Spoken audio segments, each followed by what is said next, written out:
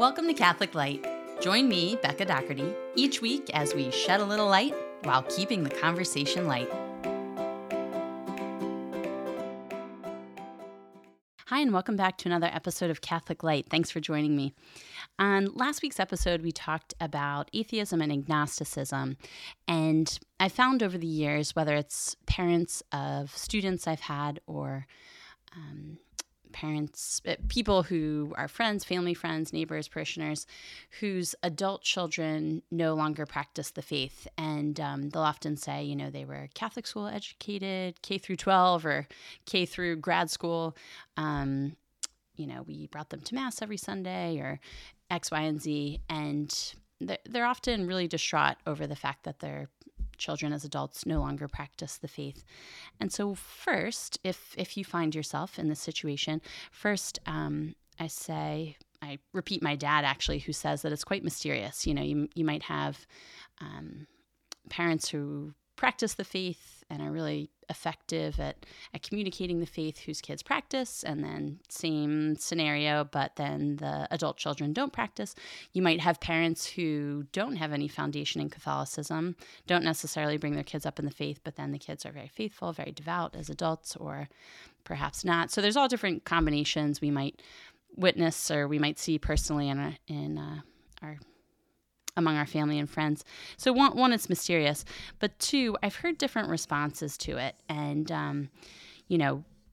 some parents will send their children literature or links to talks or podcasts or, whatever in the hopes that their children will listen or attend the talk or read the literature. I encountered one priest who said he advised a parent saying, you know what, you did your job and now it's up to your adult children. And that kind of left me like, that doesn't seem quite right. And so when my brother, Father Gregory, was home last week, I posed this question to him, and without skipping a beat, he said, pray fast, keep vigil. I was like, what? He said, yeah, pray if you have adult children who no longer practice the faith, rather than trying to figure out like, what was the cause or how did we land here, or kind of, wringing your hands. He said, pray, fast, keep vigil. I was like, right. So simple, so good. And then I was like, remind me again, what does keep vigil mean? Are we offering up the Saturday night vigil for the conversion of our children? And he said, it's been a longstanding practice of the church. It's in a number of religious orders, practices, to get up in the middle of the night to pray. So you break, just like when we fast from delicious foods and delicious drinks, as a reminder that these things are good, but not the ultimate good. We can, in a way, keeping vigil is, in a way, fasting from sleep. So breaking our nightly slumber as a reminder that it's good, it's so good to sleep. Sleep is a gift. But to remember that it's not the ultimate thing in which we literally and figuratively rest. And so he's received this question a number of times, and so he advises people, pray for your children, fast for your children, keep vigil for your children, whether that's, breaking your sleep, getting up at midnight and praying for them. I remember as a child, actually, my mom and dad were entrusted with this big intention of an extended family member, and they actually did this. They started at midnight and they prayed. They kind of took shifts and they did it with another couple, where they each took an hour praying for and offering up this intention. So as Father Gregory and I chatted about this, I thought, right, this is not just the situation of parents who are sad that their adult children no longer practice, but it's the case of so many spouses where maybe one spouse practices the Catholic faith, the other doesn't. Maybe one spouse used to practice the faith and has kind of moved away from it. It could be, a sibling, a cousin, a friend. It could be, maybe something in ourself as we grow in our faith and draw closer to Jesus, but find like, wow, I really struggle in this one area, or like I cannot seem to let go of this one sin or attachment or whatever. In the words of Father Gregory Maria Pine, OP, pray, fast, keep vigil. So offer up this intention, this person, and not in, what would you say? Not in like a vindictive way, like I'm praying for your conversion, or like, I'm giving up X, Y, and Z food and drink this week so that you'll come to know Jesus. But prayer, fasting, and keeping vigil, what does it do? First, it converts us, and through our deeper conversion and by the grace of God and our intercessory prayer, it, God willing, leads to the conversion of others. So this week, as we continue to think about these first few commandments, the first tablet of the 2 stone tablets of the 10 Commandments, which involve putting God first above all things, let's put all these intentions. If we find ourselves in a situation like this, maybe our children no longer practice the faith as adults, maybe our spouse, a sibling, a friend does not practice, or perhaps there's something within ourselves that we just can't seem to shake, or we can't seem to allow conversion to touch a certain area of our life. Let's place that before the Lord, and then let's this week pick a prayer or a day or a day of fasting or a thing from which we can fast, or a night where we get up in the middle of the night and we pray, let's say for 5 or 10 minutes for this intention, and just place it all before the Lord through the intercession of the Blessed Mother and Saint Joseph. Amen. And you're doing great. Keep fighting the good fight. God bless you. On today's episode, we'll talk about the 3rd commandment, which, as I may have mentioned or alluded to in previous episodes, is my favorite, because I think I struggle with following this commandment, and yet I deeply desire to follow it more closely because it's so beautiful, it's so good, and it seems so countercultural at this point in history, human history, where we're focused on work and efficiency and getting things done. So the 3rd commandment, through which God commands us to keep holy the Sabbath, involves 2 things. So 1, resting from servile work, and 2, going to Mass on Sunday or Saturday evening. If we're disposed to receive the Eucharist, that includes receiving the Eucharist. If not, if we're in a state of mortal sin, or we are currently separated from the church for some reason, God through the church for some reason, then we still attend Mass on Sunday, and we can receive a spiritual communion. So invite God into our hearts, minds, bodies, souls, spirits, lives, to receive him spiritually until we can receive him physically in his body and blood, the Eucharist. The 3rd commandment is very countercultural, and I think works against that quote-unquote destination addiction of, like, if I just finish this, or if I just, send this email, or finish that text message, or this online shopping, or this project, meet this work deadline, et cetera, then I can relax. Then I can rest. Then I'll sit down and read. Then I'll go for a run. Then I'll whatever. I'm the queen of destination, or maybe one among many queens and kings of destination addiction. Currently, we're getting a couple rooms in our house painted on the 1st floor, and I've been thinking for weeks, like, okay, once the living room's painted, then I can arrange the furniture, and then I can, build those IKEA cabinets, stack away the toys, and then I will sit and relax and enjoy. How many times have I said that? And how many times have I not sat down to read or rest or relax or enjoy? So this is, I think, part of the human condition. Maybe it's stronger in others, some rather than others, that if we just do this, we just have that, we just accomplish this, then we can rest, then we can be happy. Guess what? That destination is always elusive, and unless we decide right now to sit down, rest, relax, enjoy, then most likely we won't. I won't. And so this 3rd commandment is really a great, I would say, invitation, but commandment of God to me, because it's God saying, you have 6 days to work, 6 days to, go down that to-do list, check it off, mark it off, get it accomplished. And one day out of those 7, I command you to sit down, rest, relax, and maybe not sit. Rest we often think of as being idle, in a state of repose, but it might be, again, reading a book, going for a run, taking a hike, taking a little field trip with friends or family to, I don't know, like a local destination, being a tourist in your own town. So resting doesn't necessarily mean not moving or not doing anything.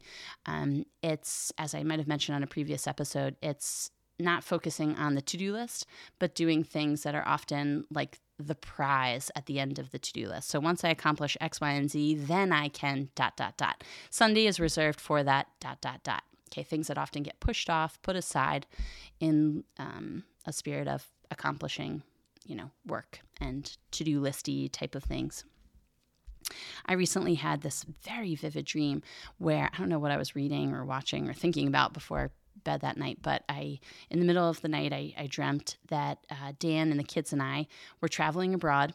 And then all of a sudden, it was this like apocalyptic things were coming from the sky. And in the dream, Dan and I just knew, we had to like pack our bags. Never mind, just leave the bags, grab the kids. We got to go.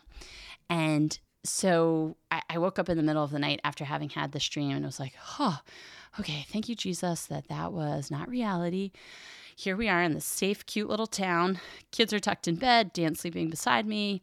All is well. Okay, God forbid something like that happens or is about to happen. What would I be doing differently? And the first thing that came to mind, it was not like doomsday prepping or make sure you have like a bag or a suitcase by the door, but it was spend more time with Dan and the kids, just being present to them, because we never know how long, not to be morbid, we never know how much time we have left and how much time we have with these precious people in our lives. And so be present, rest, enjoy, be together with your family or the human family, the beautiful people whom God has placed in our lives. So merciful Jesus, may it not come to that.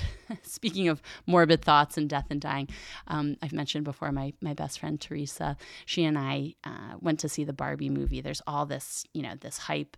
So many conservative, non-conservative sites are praising it, decrying it. And so I'm actually a pretty big Greta Gerwig fan from her rendition of Little Women.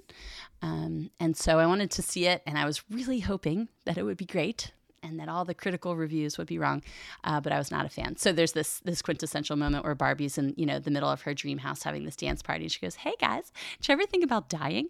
And it's like record scratches. Everyone's like, "What?" So stay tuned. I think Teresa and I are going to do a little commentary on the movie on one of the Catholic Light podcast episodes. So stay tuned. All right, so let's move into our discussion a little more deeply of the third commandment. We'll look at Catechism of the Catholic Church, paragraph 2172, which says, God's action is the model for human action. If God rested and was refreshed on the seventh day, man too ought to rest and should let others, especially the poor, be refreshed. The Sabbath brings everyday work to a halt and provides a respite. It is a day of protest against the servitude of work and the worship of money. That is so good. It is a day of protest against the servitude of work and the worship of money. So first, God rests. Why? Because he was tired, because he needed a break after those 6 days of creating all that separating of light and dark, land and sea. No, God is God. He doesn't need to rest. He doesn't get tired. Why does God rest? To show us that we as human beings need rest, that seventh day, 6 days can be used for work, and that seventh day is one for rest, rejuvenation, enjoying the other dimensions of creation apart from this work mentality.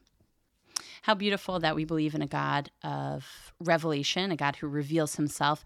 And he not only reveals himself to us, but he reveals us to ourselves. So he shows us here what it means to be human and an important dimension of our humanity, and that is one of rest. I love this line again.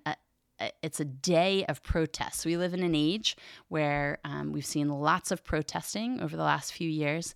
And this day of protest is very countercultural to put aside work, to put aside whether it's actually making money or things that lead to making money, the servitude of work. We put that aside and claim this is what we're made for. This is part of our humanity.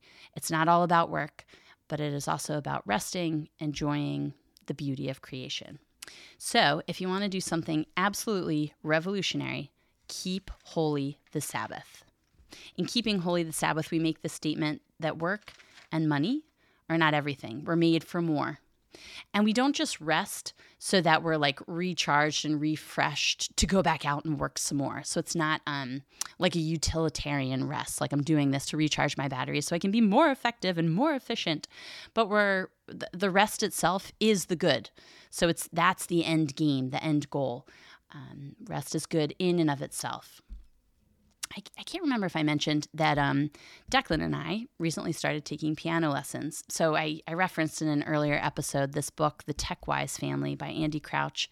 And he has this great chapter on the technological advances in music. So he talks about how, we can tell Alexa to play Bach or Mozart or Beethoven, and it just floods into our family room, into our kitchen while we're preparing dinner, and it's so beautiful and so good. So what a gift, what a gift that this technological advance has brought. But he says one of the downsides of the technological advances in music is that we've become very passive, and he says we see this especially in church. So whereas it used to be there might have been a simple piano. Now there's like a beautiful organ, finely tuned, hooked up to the sound system. And so in many churches, we find ourselves just sitting back and listening to the cantor, the organist, as though it's a performance rather than entering in and making the music together. And so after reading this book, I thought, you know what? I've always wanted to take piano lessons. And so Declan and I are currently taking piano lessons. And it really is, just in 4 weeks, has revolutionized our day little by little, in that he or I will sit down to practice, and it's something that the rest of the family can be, doing something else, playing a card game, reading a book, just lounging, whatever. And the other family members can kind of enjoy the sound, or maybe not so great sounds, not yet, or the sounds aren't so great yet. We can kind of chat while we're practicing. And I find that the kids can see the fruits of my and Declan's labors. So this author, Andy Crouch, also mentions in the Tech-Wise Family that because so many of us do our work on computers and phones, it's hard for our children to see the fruits of our labors, to even understand what we're doing. Like mom and dad go to work, and for example, Dan works from our home office, and the kids see him on his computer, hear him on his phone, but they don't really know, and granted, they're little, they don't really know what he does or what he's working towards. It's very abstract for children when someone works, a parent works, let's say, via technological devices like computers and phones. So with the piano, the kids can see and hear what I'm working on, what Declan's working on, and see, God willing, improvement over time, see the reason for practice, see the benefits of practicing in that this beautiful thing is being created and perfected, and it's really, really a cool thing. So I say this in that this has become an endeavor that I'm hoping will help me keep holy the Sabbath in the resting from servile work dimension, in that, I don't sit down. I sit down. Our piano teacher says try to practice a half hour a day. So I sit down. That's something I can quote unquote accomplish or check off my to-do list. But it's not so neat and tidy and okay, I efficiently practiced the piano and now I'm done. I can check it off my list. It's like a labor of love. It's something that involves skill and also artistry, dedication, perseverance. But it's something that kind of leaves space for the rest of the family to participate in it. And so this is, when I think of leisurely activities for a Sunday, as we keep holy the Sabbath, it might be playing the piano or working on learning another instrument. It might be going for a run or taking a walk as a family or as a couple or whatever combination. It might be painting. It might be, did I already say reading? Reading. It might be relaxing, sitting on the couch or sitting on the back patio on a pretty Sunday afternoon. And so to keep holy the Sabbath, to rest from servile labor, does not mean just sitting like a blob on the couch and eating chocolate and not doing or thinking about anything. It could be something that's actually involves a lot of work, like practicing the piano, but something that's enjoyable and not, again, to-do listy. The other dimension of keeping holy the Sabbath is, again, going to church on Sunday if we're in a state of grace, receiving the Eucharist, and if not, being present, to the community and to God in church. Again, how incredible that God commands us, in addition to, hey, take a vacation 1 day a week. You must rest and put aside all that work. Additionally, he's telling us, hey, consume me, receive my body and blood so that we are intimately united, so that I can literally feed and strengthen you and, prepare you for whatever is next to come. There's this great line in our reading selection today, paragraph 2179, which talks about how there's something different about being in church. So as we keep holy the Sabbath, we rest from servile labor, and we go to church. There's something different for human beings who are body and soul to physically be present in a church, a consecrated sanctuary, with other people worshiping the same God. So we might have felt this during COVID when churches were shut down for, I think, a couple months. And many churches, many parishes were streaming the Mass online. And so we would get together. I live in the same town as, I now live with my dad. Our dad lives with us. And then my sister is like a mile away, my sister, brother-in-law, and nieces and nephews. And so we would often get together in one of our houses. We would... I think at my sister's behest, we would dress up so it felt a little different, like this is Sunday Mass, and then we would sit together in the family room or living room and watch Mass. So it was great in that, like, churches were closed, so we had something, but it was not the same as going to church. First of all, we couldn't receive the Eucharist, so that was very different, and then secondly, there's something very different about passively watching Mass, even if we were like singing in our living room the responsorial psalm or, saying the Our Father out loud together. There's something different being at home versus being in church. And so I really appreciated Bishop Robert Barron through the Word on Fire ministry. He live streamed his, and then had a recording of daily Mass from his personal chapel, I think. And once churches started opening, he discontinued it. And a lot of people pushed back saying, like, your preaching is so beautiful. It was so awesome to be with you, remotely in Mass each day. Please keep it going. And he said, no, I'm going to stop it because I want you to go back to your physical churches. We see this too in the church's wisdom in requiring that Catholic weddings take place in church. So, there are occasions where people get dispensations to have their church on the beach or, perhaps somewhere else.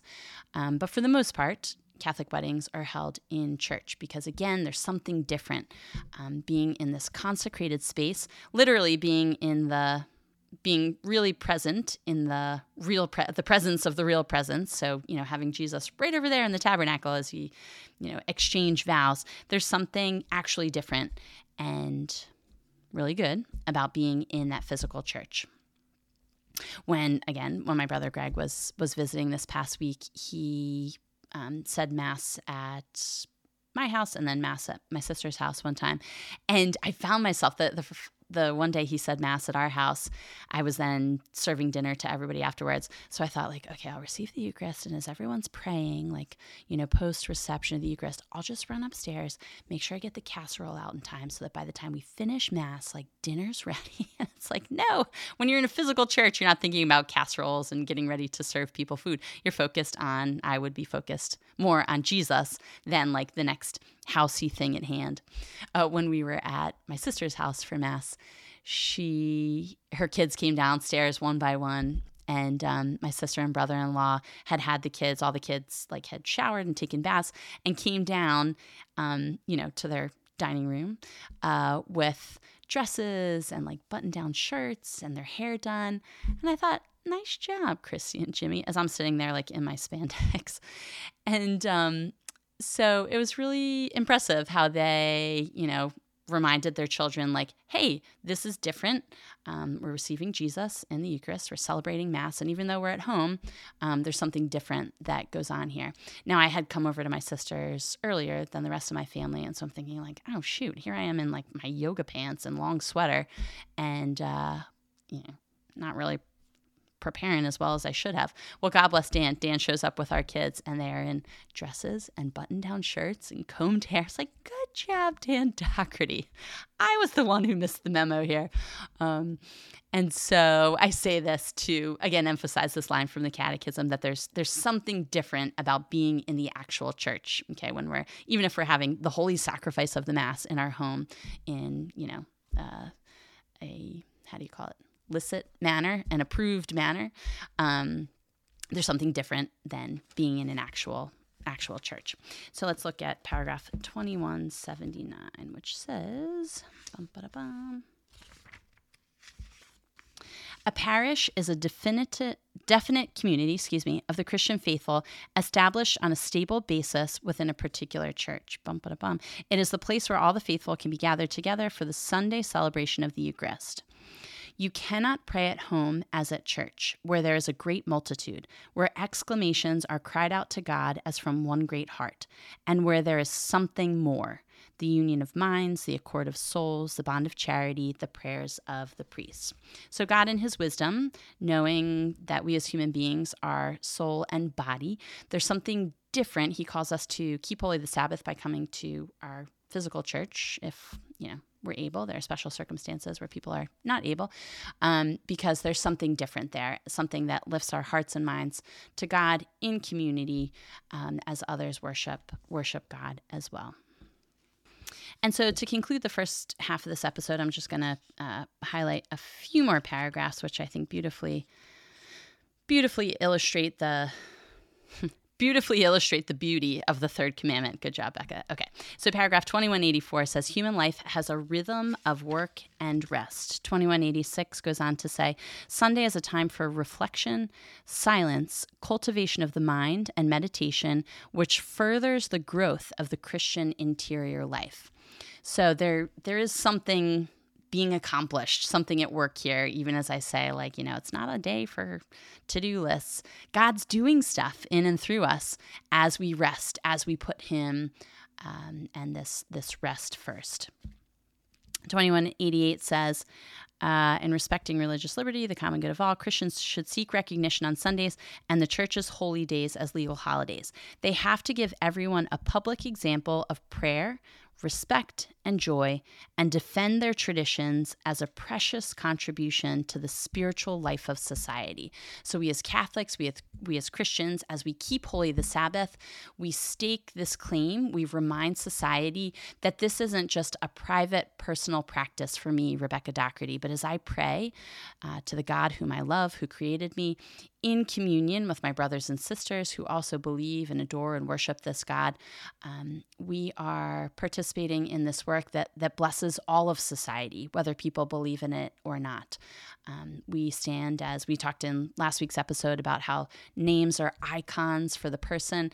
This practice of keeping holy the Sabbath, setting aside work, putting God first, is an icon, an image to the rest of society that, hey, we are made for more.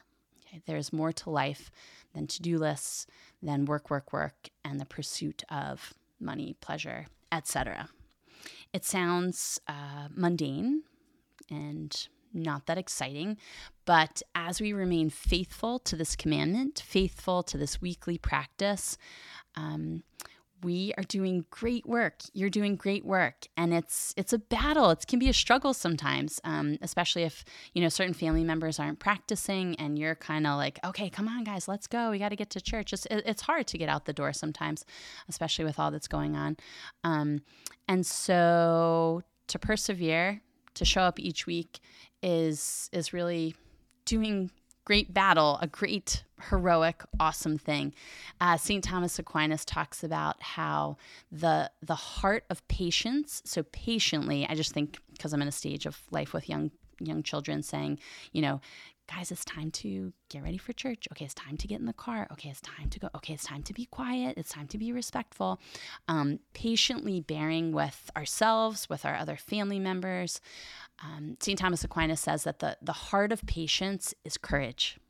Getting up and doing it again and again and again. Persevering because it's good and it's what we're made for. It will make us happy, not just in the next life, but in this life.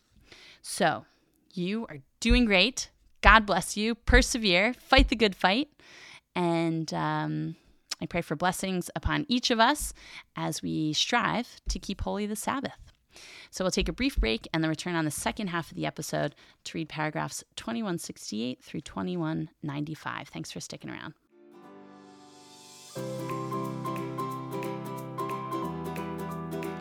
You are listening to Catholic Light.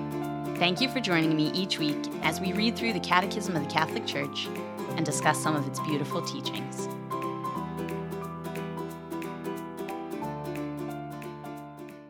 Hi, and welcome back. We'll now read Catechism of the Catholic Church, paragraphs 2168 through 2195. Article 3, the Third Commandment. Remember the Sabbath day to keep it holy. 6 days you shall labor and do all your work, but the seventh day is a Sabbath to the Lord your God. In it you shall not do any work. The Sabbath was made for man, not man for the Sabbath. So the Son of Man is Lord even of the Sabbath. The Sabbath day. The third commandment of the Decalogue recalls the holiness of the Sabbath. The seventh day is a Sabbath of solemn rest, holy to the Lord. In speaking of the Sabbath, Scripture recalls creation. For in 6 days the Lord made heaven and earth, the sea and all that is in them, and rested the seventh day. Therefore the Lord blessed the Sabbath day and hallowed it. Scripture also reveals in the Lord's day a memorial of Israel's liberation from bondage in Egypt. You shall remember that you were a servant in the land of Egypt, and the Lord your God brought you out thence with mighty hand and outstretched arm. Therefore the Lord your God commanded you to keep to keep the Sabbath day. God entrusted the Sabbath to Israel to keep as a sign of the irrevocable covenant. The Sabbath is for the Lord, holy and set apart for the praise of God, his work of creation and his saving actions on behalf of Israel. God's action is the model for human action. If God rested and was refreshed on the seventh day, man too ought to rest and should let others, especially the poor, be refreshed. The Sabbath brings everyday work to a halt and provides a respite. It is a day of protest against the servitude of work and the worship of money. The Gospel reports many incidents when Jesus was accused of violating the Sabbath law, but Jesus never fails to respect the holiness of this day. He gives this law its authentic and authoritative interpretation. The Sabbath was made for man, not man for the Sabbath. With compassion, Christ declares the Sabbath for doing good rather than harm, for saving life rather than killing. The Sabbath is the day of the Lord of mercies and a day to honor God. The Son of Man is Lord even of the Sabbath. The Lord's Day. This is the day which the Lord has made. Let us rejoice and be glad in it. The day of the resurrection, the new creation. Jesus rose from the dead on the first day of the week. Because it is the first day, the day of Christ's resurrection recalls the first creation. Because it is the eighth day following the Sabbath, it symbolizes the new creation ushered in by Christ's resurrection. For Christians, it has become the first of all days, the first of all feasts, the Lord's Day, Sunday. We all gather on the day of the sun, for it is the first day after the Jewish Sabbath, but also the first day when God, separating matter from darkness, made the world. And on this same day, Jesus Christ, our Savior, rose from the dead. That's St. Justin who said that. Sunday, fulfillment of the Sabbath. Sunday is expressly distinguished from the Sabbath, which it follows chronologically every week. For Christians, its ceremonial observance replaces that of the Sabbath. In Christ's Passover, Sunday fulfills the spiritual truth of the Jewish Sabbath and announces man's eternal rest in God. For worship under the law prepared for the mystery of Christ, and what was done there prefigured some aspects of Christ. Those who lived according to the old order of things have come to a new hope, no longer keeping the Sabbath, but the Lord's Day, in which our life is blessed by him and by his death. The celebration of Sunday observes the moral commandment inscribed by nature in the human heart to render to God an outward, visible, public, and regular worship as a sign of his universal beneficence to all. Sunday worship fulfills the moral command of the Old Covenant, taking up its rhythm and spirit in the weekly celebration of the Creator and Redeemer of his people. The Sunday Eucharist. The Sunday celebration of the Lord's Day and his Eucharist is at the heart of the Church's life. Sunday is the day on which the Paschal Mystery is celebrated in light of the apostolic tradition and is to be observed as the foremost holy day of obligation in the universal Church. Also to be observed are the day of the Nativity of our Lord Jesus Christ, the Epiphany, the Ascension of Christ, the feast of the body and blood of Christ, the feast of Mary, the Mother of God, her Immaculate Conception, her Assumption, the feast of St. Joseph, the feast of the Apostles, Saints Peter and Paul, and the feast of all saints. This practice of the Christian assembly dates from the beginnings of the apostolic age. The letter to the Hebrews reminds the faithful not to neglect to meet together, as is the habit of some, but to encourage one another. Tradition preserves the memory of an ever-timely exhortation. Come to church early, approach the Lord, and confess your sins. Repent in prayer. Be present at the sacred and divine liturgy. Conclude its prayer and do not leave before the dismissal. We have often said, this day is given to you for prayer and rest.